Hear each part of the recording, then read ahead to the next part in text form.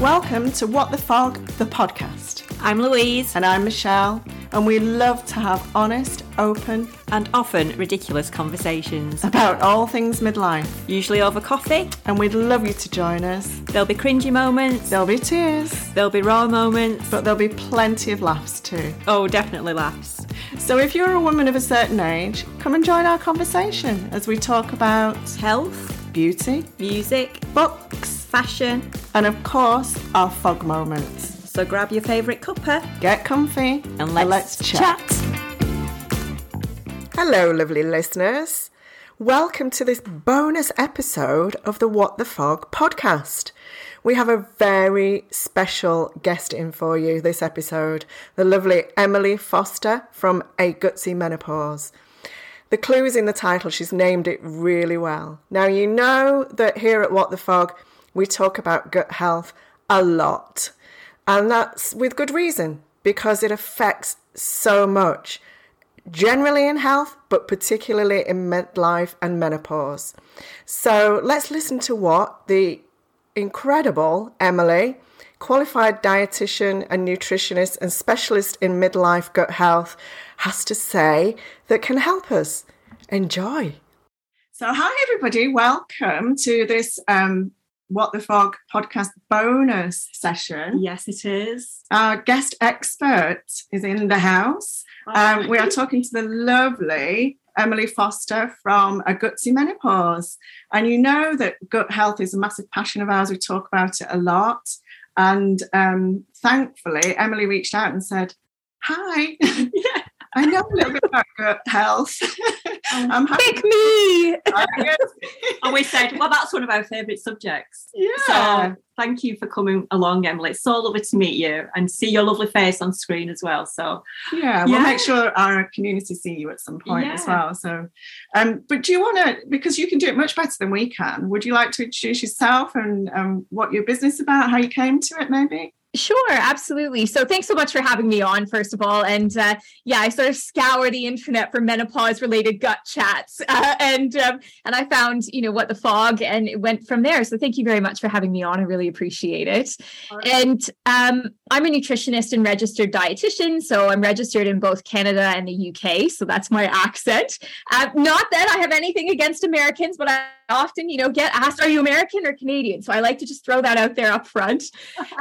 So I've been a dietitian for the past 10 years, predominantly working for the past 8 in women's health. So I have a nutrition consultancy and recently launched A Gutsy Menopause, which is my private practice that specifically looks at gut health in perimenopause and beyond. So I work with a lot of women who are having troubles with things like acid reflux, constipation, which I know is something that you've talked a lot about on the podcast, and hopefully, I can give you some insight onto why the inulin might have worked a little later in the episode. But so I'm really passionate about gut health because I have IBS myself. I've had it since I was a teenager, and I've had scopes up, scopes down, and all the right way around. And I know how exhausting and disheartening it can be when you already have a busy life to then have these gut symptoms pop up and cause discomfort and stress and all that stuff that goes along with it. So I'm really passionate about helping women to get rid or at least manage those symptoms, because usually, I know, as you both know, Michelle and Lou, we see gut issues happening around the menopause for a lot of women. So that's me. And I'm really excited to be here. Oh, wow, Emily, that's amazing. We need you in our life all the time. So, permanently. Yes, please. we think it's just going to be a regular slot for you. You sound fantastic and so informative on everything. So, we're just going to what do you think? Let's just go in with the constipation thing. Well, but I think you just mentioned before we came on air, Emily, that we were talking, weren't we, about how confusing perimenopause and menopause can be, because there are so many different symptoms. Everybody experiences something different or to a different degree. And it can be really hard to pin down, can't it? What is menopause related? What might be something else? Yeah. And you can tell us this, but I feel like gut health is important whether or not, whether it's a general health issue. Absolutely. Perimenopause, menopause, post-menopause issue. gut health can help anyway, can't it? Yeah. Absolutely. And, I think it's always great to start off these chats by sort of caveating, and I was listening to another podcast recently, and they were also gut experts, but I think right across the board, anyone who's working in gut health as a healthcare professional will tell you, if you've seen new symptoms, or if you've seen a change in either the severity or the frequency of your symptoms, it's a chat that you want to have with your GP. Absolutely. I mean, we always want to double check that there isn't anything else going on. I mean, God forbid, most people think of bowel cancer when I say that, and there's a lot in the media about that at the moment with Bowel Babe. I don't know if you guys are familiar with her or not, but brought a lot of visibility to bowel cancer. But there are other things that could be going on as well that you just want to make sure you get checked out with your GP. So although we see a lot of sort of, I call them digestive disturbances in perimenopause and beyond, we just want to double check in and make sure that there's nothing else going on there. So I think that's the first thing. But I think you're absolutely right, Michelle. It's really important that we look at gut health as something, we view it as something important, regardless of whether we're having challenges or not. Absolutely. Do you want me to go into a little bit about why sometimes these things happen in perimenopause specifically? Would that be useful to know? That was just going to be our next question. Definitely. Yeah. So what are the things that people come to you with because the thing we try to do with our community is reassure them. So we know, the reason we started this is because there was so much fear when we started in perimenopause. We had no clue what was happening. Mm-hmm. So many different symptoms. It didn't occur to us that any of it could be menopausal.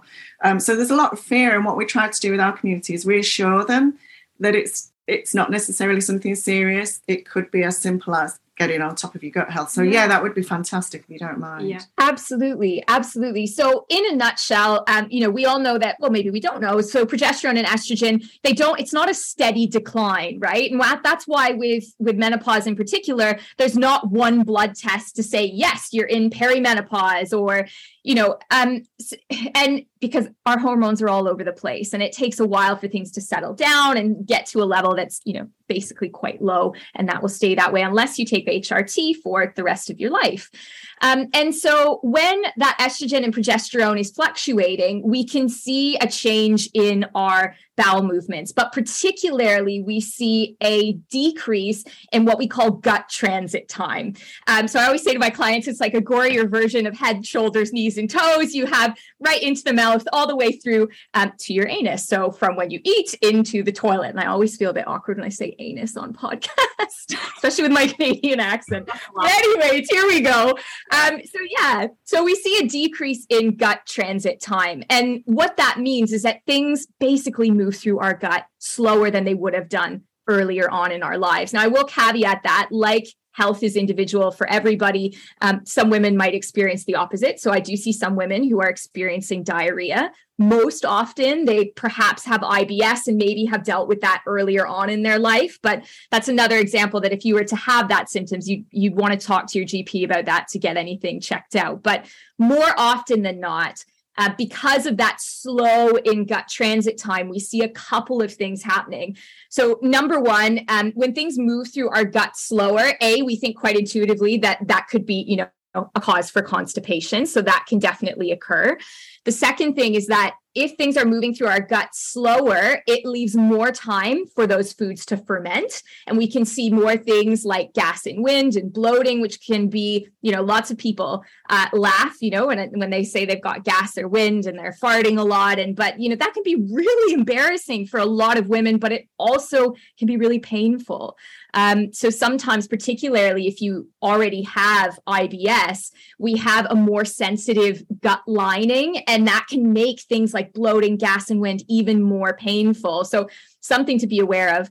And then the third thing, when our gut transit time slows, we can be at higher risk for things like acid reflux. So things are sitting in our stomachs for a bit longer, and it gives them just more of a chance to come back up and create that irritation. So that's roughly what's happening. The other thing with constipation, I'm going here, so if you want to jump in, please do. It's a very open conversation that's in our community. In fact, we've just released our latest podcast episode that is all about poo-phoria.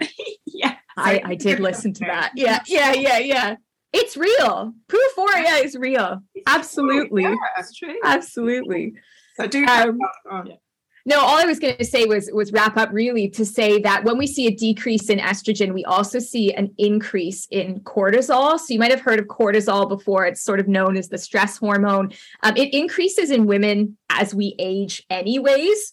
So it's important to keep our stress levels under control, but particularly cortisol has been associated with people who have IBS, particularly the type that's related to constipation. So there's all of this stuff happening, but in general, the thing that I sort of like to simplify it, to simplify it is that really a lot of these things are stemming from a decrease in gut transit time. There can be a lot of other things going on, but ultimately that's really the easiest way to help women understand it, because essentially that is what's going on. That's fascinating that it's linked to anxiety as well, because that's another thing that our ladies in our community talk about a lot. And that's definitely one of my challenges. And I can imagine that because of the issues with gut health, it can cause stress, but I didn't realize that about cortisol, so that's really interesting. Really interesting. I personally, I know if I don't go for quite a few days, I start to get stressed then. I can feel absolutely it because my stomach gets harder and swollen, and then I'm already thinking when it does happen, I'm going to be in some serious pain. I will not divulge, but I had one time I thought I was giving birth to a watermelon, basically. Yeah. It was horrific. And it's like that, it stays in your mind, something like that, because I think I can't get to that point again. It was awful. So do you recommend like certain foods which are good? Or, I've mentioned that inulin, which it's been helping me now, definitely. But eating smaller little meals rather than 3 meals that everyone says you should have is little and often better. How do we balance that? Yeah. Because like you were saying, some ladies come to you with diarrhea. So how do we get that to that midpoint where we're not going too far, but we are speeding up that transition? Yeah, absolutely. So there are a couple of things. So really, when I work with women in the clinic, I call it like the gut calm formula, and it's not that exciting. Basically, the acronym for it is NAMES. So we look at the important thing with gut health, regardless of what it is that we're looking at. So, in terms of treating symptoms like reflux or diarrhea or constipation, we want to look at the whole picture. So for N, it's nutrition. For A, it's activity. For M, it's mindfulness. For E, it's enjoyment, and I'll circle back to that. And for S, it's sleep. So that's roughly, that's something that I've made up so people it helps people to remember it all.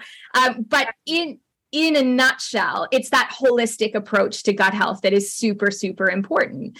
So nutrition obviously plays a really important role, but so do all these other things. So so in terms of what I suggest from a food perspective, I guess I'll start with that first with the N. So for nutrition, particularly, the key takeaway is fiber. So fiber is really, really important. And that's why, was it you, Lou, who was mentioning the piece about inulin in the previous episode? Yeah. Okay. So for those of you who didn't maybe catch that, so Lou had mentioned that inulin had made a really big impact on her bowel movement. So she'd been able to go to the bathroom, and you're not alone with that at all. Usually the reason is because inulin is a type of fiber. So you might also see people adding in things like flax or linseeds ground into their foods. That's another great example. And sometimes what I will caveat that with is I in general, when I'm talking to people, I'll say, it's good to increase our fiber. So in the UK, the guideline is around 30 grams per day. And I encourage all of your listeners to go away today and just have a look at a couple of foods, maybe, a box of cereal or, the loaf of bread that you have or whatever it is. Have a look at how much fiber is in that serving. And then you will quickly realize that without some concerted effort, it's going to be really difficult to get to that 30 grams a day. So it is a conscious thing. So what I would suspect is that whether you're adding in inulin or whether you're adding in flax or linseeds, chia seeds as well can be really great for this. You're increasing your fiber intake. So it's helping you to get to that sort of guideline of 30 grams per day. And fiber is basically the type of carbohydrate that we don't digest. So it moves through our gut and it provides really food for the bacteria in the colon, so sort of our lower intestines, And that's really positive for our, our gut flora. So all the microbes and things that are partying in our guts, whether we like it or not, they're down there. And so fiber is really, really key. So I think the one thing I will say is that if you're struggling with diarrhea, then it's something, potentially there are types of IBS that swing and maybe like you were mentioning, Michelle, how do you get to that happy middle? Because a lot of people swing from constipation to diarrhea, back to constipation, and that's really frustrating. So getting that balance of fiber right, and it's going to be different for each person, but getting that balance right can be really, really helpful. So that can be through vegetables, fruits, grains. It could also be through things like inulin and flax seeds as well. That's really good. Yeah, so interesting. Yeah, the inulin and flax seeds, I do that. But again, like you said, I have to be really careful with certain vegetables and certain foods because that can send me the other way, and which absolutely can be equally as distressing wherever you may be, if you're at work or in an office, in a restaurant or something. So you've got to kind of be really mindful of what works for you, haven't you? And I think for now I'm kind of getting it. It's a balance, and it's been really good for me personally. That inulin has helped massively. Yeah, with all I think things. It's a case of not being scared to play around with it as well. I think absolutely. If initially, because it's something you're not used to, if it goes too far the other way, you're going to the toilet too much. Don't be frightened and go back to where you were. Just pull back a little bit. Just take your foot off the accelerator a little bit, and then just find a level that's right for you. Would it be right in saying that? Absolutely. And people are so hard on themselves, aren't they? Particularly women, we're so bad for it. I failed, or this hasn't worked, or I did it wrong. And the reality is, you could be taking a tablespoon of flax every single day. And then, 3 weeks later, you have diarrhea, as an example. And you think, oh my goodness, but that, the flaxseed might not even be the cause. So I think there's, go slow when you begin to add more fiber into your diet, or you're trying anything new, so that you can kind of manage if there are going to be any symptoms. A, you don't get them as quickly or as severely, and B, you might not get them at all. So go slowly and see how things are working before you. And just before we move off nutrition, can I just ask you something? Because there's a couple of ladies in our group that are, because it's this time of year, it's being promoted everywhere, juice diet, fresh juice diet. Now, my understanding is, and I've got a little bit of experience of this, is that juicing, you lose quite a lot of the fibre. Yes. So blending is better than juicing? I mean, or should it yes, in a nutshell. I mean, you're absolutely not wrong, Michelle. You're not wrong. So we do say that blending's a bit better because you get the skins and the seeds, even though they're blended up. There is something to be said for chewing, right? That's where the digestion starts. So psychologically, that's really important. But in terms of the juice diet, or even blending, when we're around perimenopause, blood sugar, trying to keep our blood sugar stable is also really important. And when you're having things like shakes and smoothies, of course, unless this is something that you're having to do because of some medical thing that you're doing, it's not something that I tend to recommend, mostly because it's not, psychologically, it's very difficult for people to follow that. And also, sometimes I see quite a few people eating more when they're on smoothies, or when they're finished that diet, they'll make the weight back if the reason why you're going on it is to lose weight. So in a nutshell, yes, you're right about the fiber. And if you like a smoothie in the morning or what have you, that's great. But in terms of doing that as a diet, I really can't recommend that. Fantastic. Yeah. That's really good to get that clear. Really good. Thank you. I'll be really helpful to the ladies. So have you got any other questions? Well, I'm just wondering, what you said about your acronym, the names. I really like that. I mean, I know we haven't got a hell of a lot of time now, so I'm just maybe next time you're on, if you want to, we could work through that, the activity, isn't it? And then that kind of thing. But I think just what you've been explaining then is really, really helpful for me as well. I think it's just, you have to go with your own body and learn what you're good at, what you don't like, what likes you. This broccoli does not like me, and I'm sure it likes me when I have broccoli either. So let's put it out there. So there's certain food if I'm out for a meal, I can't eat that. No, I'm not having that. Yeah. So you just have to, I'm with you. Chickpeas. Yeah. But never mind. Been on this planet 50 odd years now. You do know what's good for you and what's not good for you. It's such a personal journey, isn't it? You're absolutely right. And I suppose that's why we need to consult with specialists, because sometimes it's hard to find that balance yourself. And it takes a lot of time to search around and get the right research. Yeah, so absolutely. I think, you know, we want people like you, Emily, to come on and share. So if you were going to leave us with just a couple of things maybe that are a really good place to start, something really good to start with that you think are most important, what would that be?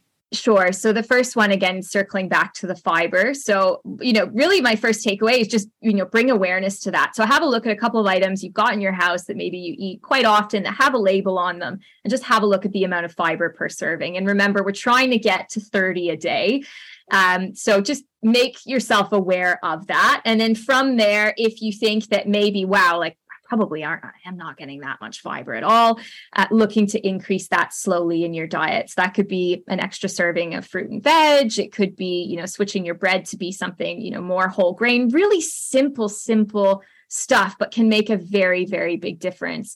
So that's the first thing. And then the second and last thing I will say is take stress management seriously, because it has a massive impact on your gut. And I could talk a lot about that, but I won't, because I know we're run out of time. But that is so important. I think that's definitely another conversation we have to have, because it's something you'll see from our community we champion a lot. And I know, you know, it's kind of, maybe we talk about it too much, because when people, it's like children being shouted at a lot, isn't it? It become numb to it. But we talk about self-care so much, because it's such an important part of that menopause journey, of a life journey anyway, but certainly menopause journey. But can I just ask you, so we've talked about things that we can try and introduce a little bit more. Anything we should try and cut out?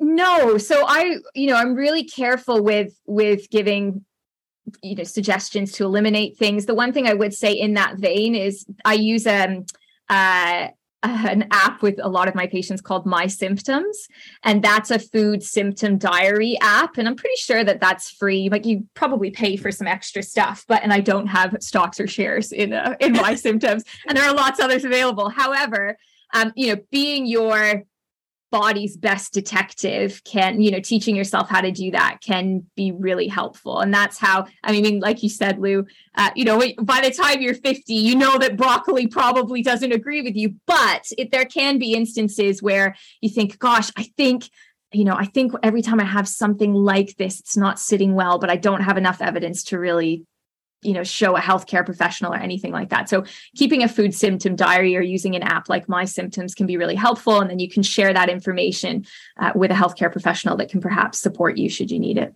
That's brilliant. Didn't know about that app. So thank you, Emily, for that. Yeah, that's really useful. And there's so many, I'm already building a bit of a list in my mind of other things health related that we need to talk about, like the anxiety, like skin conditions. Skin, I've got a whole skin condition going on at the moment, so I definitely want to talk more about that. Yeah. So I think this definitely has to be a series. It needs to be another episode just purely on this. I know if I've been to the toilet quite regularly in the week, my eyes look brighter. Definitely. Yes. They like sparkle. And isn't that strange how that can happen? That's Pooforia. It's Pooforia for you.